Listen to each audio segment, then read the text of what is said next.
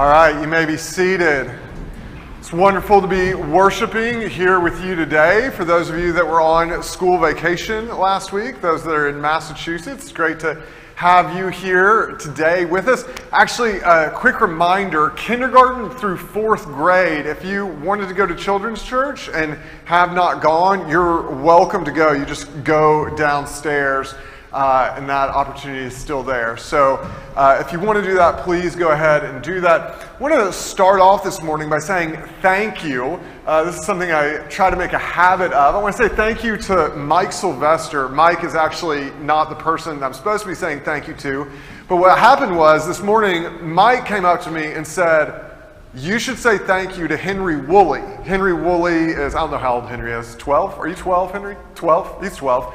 And he's been serving in a variety of ways, especially last week. Henry helped play the bass, then he went up and did the video stream, and then he helped in the projection booth. He was all over the place. So I want to say thank you to Henry for helping, but I also want to say thank you. Clap. Look, you got clapping, yeah. He's up there super embarrassed and is now never going to volunteer to do anything ever again. But also want to say thank you to Mike for acknowledging that, for realizing that this 12-year-old is helping do all of these things. We definitely want to have a culture of appreciation here at Byfield for one another. Going ahead and diving into our sermon, I was thinking about this sermon a few months back, and something happened at the same time I was thinking about this sermon. It was something that I'd been predicting was going to happen for a long time. You see, my family has this dog. The dog is named Pogo. I talk about Pogo intermittently. And every day, or most days, my three older kids are responsible for taking Pogo on about a quarter-mile lap around the neighborhood, right? So Pogo gets his walks, and then my wife Anne actually takes Pogo on longer walks as well, 1 to 4 miles in length. So Pogo gets to go on a lot of walks, which he loves. But taking Pogo on walks is not always a pleasant experience. He feels the need to stop at every mailbox, every bush, and sniff around and do his thing and mark his territory, and all that. That's annoying, but that's fine. What is really terrible, though, is that anytime Pogo sees another dog, and anytime Pogo sees another dog, he starts out with like a low growl. And if the other dog responds at all, he just loses it. He starts pulling and barking and just attacking, wanting to attack this other dog to defend his territory. And for a long time, I have been having this conversation with Pogo. I've been saying to Pogo weighs about 35 pounds. One day, Pogo, you are going to meet another dog, and that other dog is going to beat you up, and you are going to deserve it. And sure enough, that's what happened a few months ago when I was thinking about this sermon. My wife Anne was taking Pogo on a walk, and one of our neighbors has this large German Shepherd mix that she has basically no control over. And Pogo starts to growl and bark at the other dog, and the other dog says, all right, let's go. And next thing you know, Pogo is pinned to the ground, crying, as this dog attacks him. Anne was able to get the dog off Pogo with a few well-placed kicks. Thankfully, she was okay in the process, and Pogo was fine. For the next few days, he was very sad. He moped around the house, but he was okay. So Pogo's fine. That's the conclusion. No, I'm just kidding. So what are we supposed to learn from this? Well, what we're supposed to learn from this is you better be careful who you pick fights with. And in today's story, we will see someone pick a fight that they cannot win. They pick a fight to defend their territory.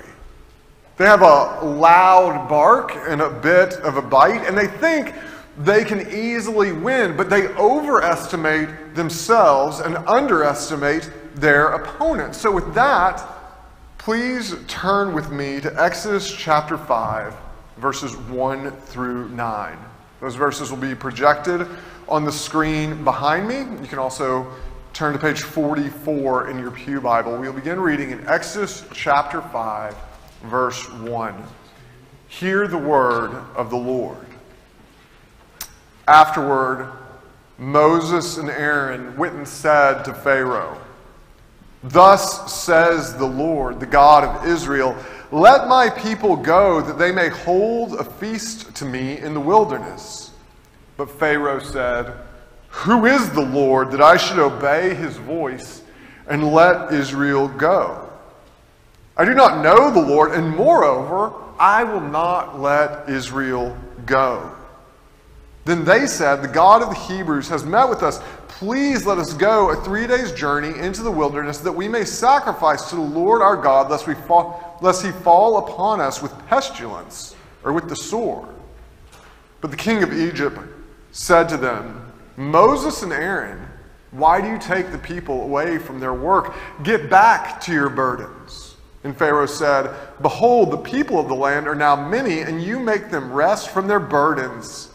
The same day Pharaoh commanded the taskmasters of the people and their foremen, "You shall no longer give the people straw to make bricks as in the past. Let them go and gather straw for themselves, but the number of bricks that they made in the past you shall impose on them. You shall by no means reduce it, for they are idle." Therefore they cried, "Let us go and offer sacrifice to our God. Let heavier work be laid on the men, that they may labor at it and pay no regard to lying words." Amen. The grass withers and the flowers fade, but the word of the Lord remains forever. Pharaoh is a bit like Pogo. He thinks he's a tough guy. He's not scared to pick a fight, so that is exactly what he does in these verses. While he may not realize it, Pharaoh is picking a fight with the Lord God. He provokes God in 3 ways. Pharaoh dismisses God. Pharaoh disrespects God's servants. And 3, Pharaoh declares war on God's people. We're going to look at each of these provocations in the order they occur in the text. First, Pharaoh dismisses God. Moses and Aaron went to Pharaoh and said, "Thus says the Lord, the God of Israel, let my people go that they may hold a feast to me in the wilderness." The request made to Pharaoh by Moses and Aaron is not unreasonable. Pharaoh would have believed that there were many gods in the world. He wouldn't have had a problem with the people of Israel having a deity they worship. Every nation had their own preferred gods. There wasn't an expectation at the time you would worship all the many gods that were thought to exist in the world. There was a belief that you were to worship your own nation's God. In this way, the gods of the pagan world were a bit like spouses. You better be faithful to your own spouse. You also better be faithful to your own God. If a nation wasn't faithful to their God, everyone expected that God to get angry and seek retribution in the same way a husband or a wife who has been cheated on will want revenge. Moses and Aaron's request to go worship the God of Israel in the wilderness angers Pharaoh. It angers him because they command Pharaoh on behalf of the Lord God of Israel. Pharaoh might have been willing to acknowledge that the Israelites had their own God they needed to worship. He was completely unwilling to take any commands from that God.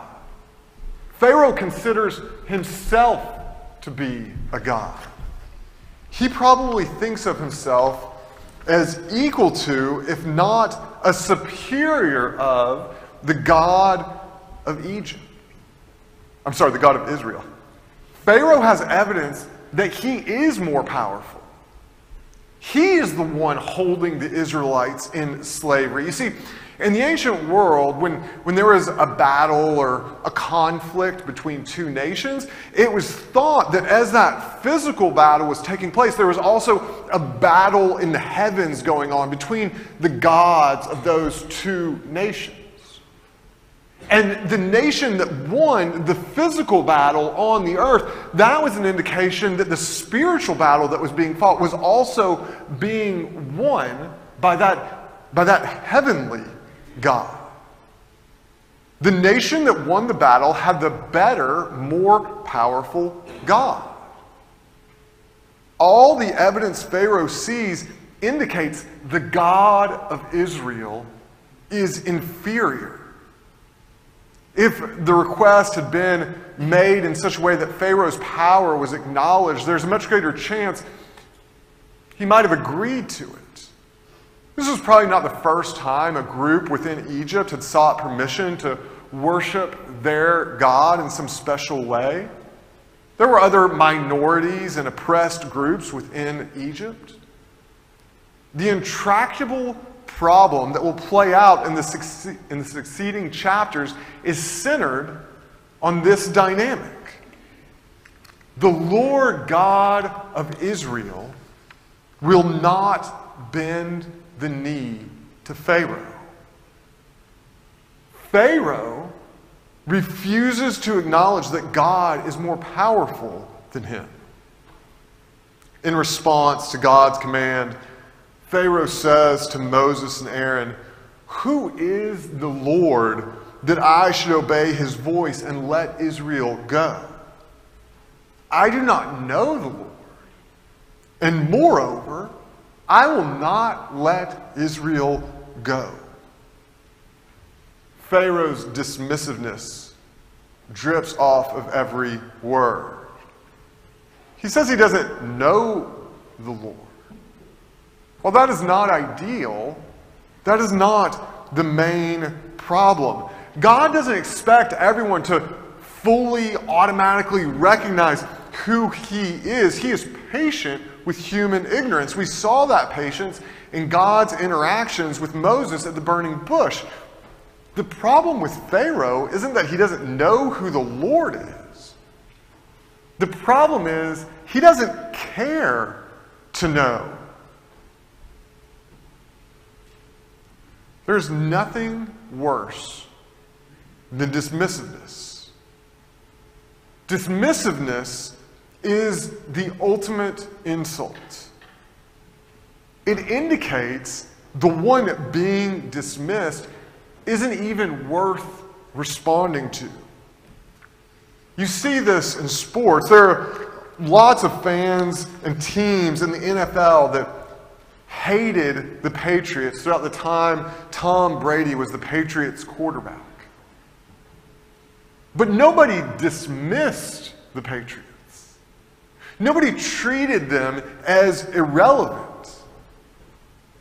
What infuriated fans of teams like the Jets, Bills, and Dolphins is that Patriots fans could dismiss their teams without much of a second thought. Pharaoh's belief that God can be dismissed, it's a popular one in the world today. The paganism of our time teaches that every person is their own God. Each human can look inside themselves for their own truth. What matters is the power a person has to accomplish their desires. Those that go out into our world saying, "Thus says the Lord, the God of Israel," will be responded to the same way Moses was. Who is the Lord, that I should obey his voice? I do not know the Lord. God will respond to unintentional ignorance with mercy. Willful ignorance, dismissiveness, is another story. God will not tolerate dismissiveness. After dismissing God, Pharaoh disrespects God's servants. He says, Moses and Aaron, why do you take the people away from their work?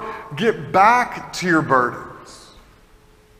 Reading this statement made me think about the times I have been most disrespected in my life. And one particular event came to mind when I used to work as an ICU nurse. I was taking care of this patient one time. He was a pretty young guy, in his early 40s.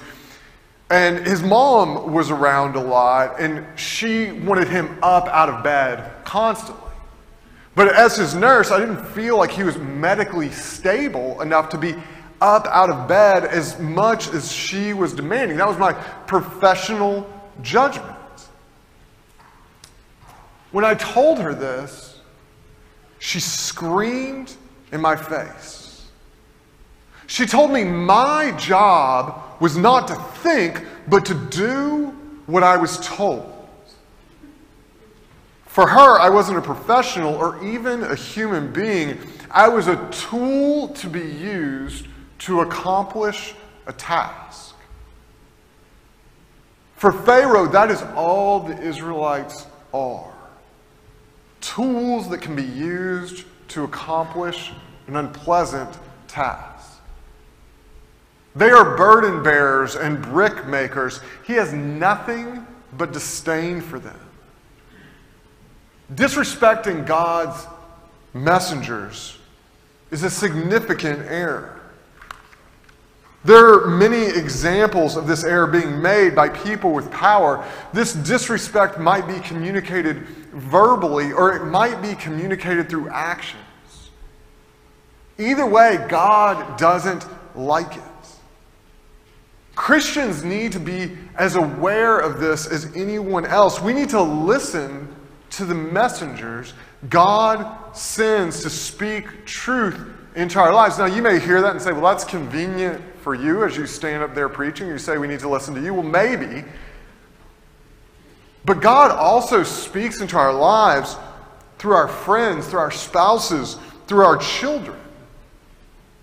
If we disrespect someone that God is using to speak truth into our lives, we are disrespecting God. In Pharaoh's very slight defense, the disrespect Pharaoh showed Moses and Aaron is an understandable response in light of how they handled the business God had given them to do. After Pharaoh's initial dismissal of God, Moses and Aaron, they plead with Pharaoh. They say, the God of the Hebrews has met with us. Please let us go 3 days' journey into the wilderness that we may sacrifice to the Lord our God, lest he fall upon us with pestilence or with the sword. Their initial, thus says the Lord, is turned into begging. God did not send Moses and Aaron to plead on his behalf. God doesn't beg powerful people to give him a break. Neither should his servants. Moses and Aaron have forgotten they are not just themselves. They are representing God. This is a confusion Christians sometimes exhibit as well. Humbleness should not be confused with being a pushover. And meekness shouldn't be confused by Christians with weakness. In Matthew 5:5, Jesus says, "Blessed are the meek, for they shall inherit the earth." In his commentary on the verse, R.C. Sproul explains, meekness is a quality frequently manifested by exceedingly strong people who do not use their strength or power to crush others or lay them low. Christians should exhibit spines of steel. If we are standing with God, we have no reason to fear or back down. This confidence is what allows us to act without false bravado or quivering uncertainty. Moses and Aaron's weakness does not cause the disrespect Pharaoh directs at them. Disrespecting God's messengers adds to the egregiousness of Pharaoh's acts. In the ancient world, showing disrespect to a king's messenger was a direct insult to the king. Pharaoh is insulting God further with the disrespect he shows Aaron and Moses. After dismissing God, Pharaoh has now disrespected him further. Pharaoh's incitement of God's anger is building. He's not done yet. After Moses and Aaron leave his presence, Pharaoh declares war on the Israelites. He says to his minions, "You shall no longer give the people straw to make bricks as in the past. Let them go and gather straw for themselves. But the number of bricks that they made in the past you shall impose on them. You shall by no means reduce it, for they are idle." Therefore they cry, "Let us go and offer sacrifice to our God. Let heavier work be laid on the men, that they may labor at it and pay no regard to lying words." The people of Israel are already slaves. With this command, Pharaoh has exponentially increased their workload. Straw is not an optional ingredient for the way bricks were made. It allowed bricks to cure faster, be lighter, and be more structurally sound. For the Hebrews to fulfill their quota, they will have to work harder than they ever have. When they fail to deliver, they will be beaten. Their taskmasters taunt them by asking, "Why have you not done all your task of making bricks today and yesterday as in the past?" Pharaoh is clear about what he wants to accomplish with his command. He wants to break the spirit of the Hebrews down so completely that they will look to him, not God, as their ultimate authority. The war he declares is for the purposes of subjugation. This is the same reason abusers always abuse. They want to be in control.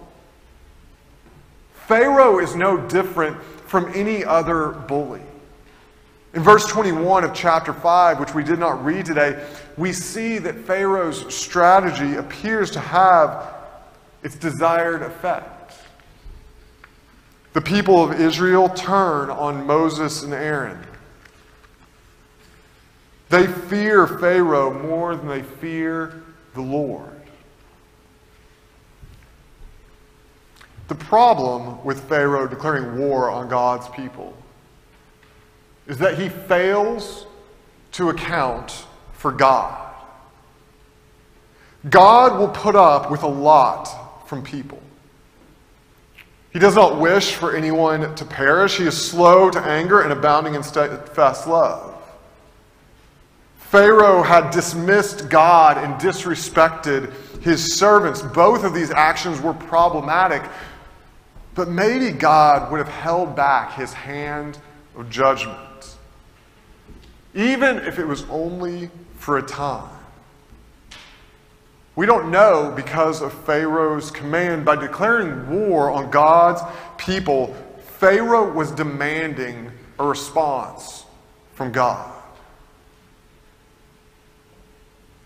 God does not sit idly by when people act like tyrants to other people. He brings about judgment. This judgment takes many forms. Whatever form it takes, it will come. I mentioned at the beginning of this sermon that I actually worked on this sermon several months ago, and This week I was revisiting it, and the events that have been happening in our world this week were playing out. And I don't know about you, but I was bothered. I was upset to hear about a nation invading another nation for purposes that are not particularly clear to me, besides a desire for control, a desire for power. And there's a lot of international political things going on, and that's not really the focus of me being up here. I can say this confidently: God wins. God does not put up with the injustices that people perpetuate upon another. And that doesn't always happen on my timeline. It doesn't happen as quickly as I would like for it to happen, but it will happen. That judgment will come. God will not tolerate those who try to act as if they are the Lord. Pharaoh has declared war on God. He's declared war on God by declaring war on innocent people. It is a war that he has no chance of winning. God will not be defeated. He will not fight to a draw. Every once in a while a video will pop up online of some sort of like unfair fight. And I saw one of these videos. A guy was planning on robbing a convenience store, and he comes in with a gun. But what he wasn't expecting was one of the customers there was a Marine, so the guy comes in with a gun, and as soon as he comes in with a gun, the Marine just lays him out. The guy never had a chance. It was not a fair fight.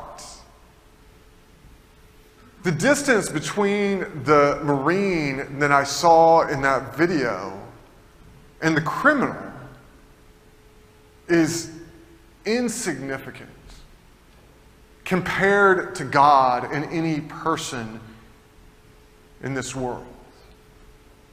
This is a hard lesson Pharaoh and any who are like him are going to learn. Pharaoh had no chance at defeating God. He just didn't realize it yet. Our world is filled with many wannabe pharaohs. Sometimes they're presidents of countries, sometimes they're our bosses. These are people that intentionally or unintentionally pick fights with God through dismissing him, disrespecting his servants, or declaring war on innocent people. God will deal with each of these challengers in turn. He is undefeated and undefeatable. God doesn't enjoy dealing with those who want to fight him, but he will when pressed. God isn't out looking for fights, but he's not going to back down when others induce them. God will win. While we celebrate God's victories as Christians, we also need to be sure we are not provoking God ourselves. In the years after God dealt with Pharaoh's provocation, Israel provoked God through its dismissiveness, disrespecting those God sent to speak for him, and declaring war on the innocent. God dealt with them as well. We are not immune to provoking God as individuals or as a church. We must make sure we are not provoking fights we cannot win. Let's pray.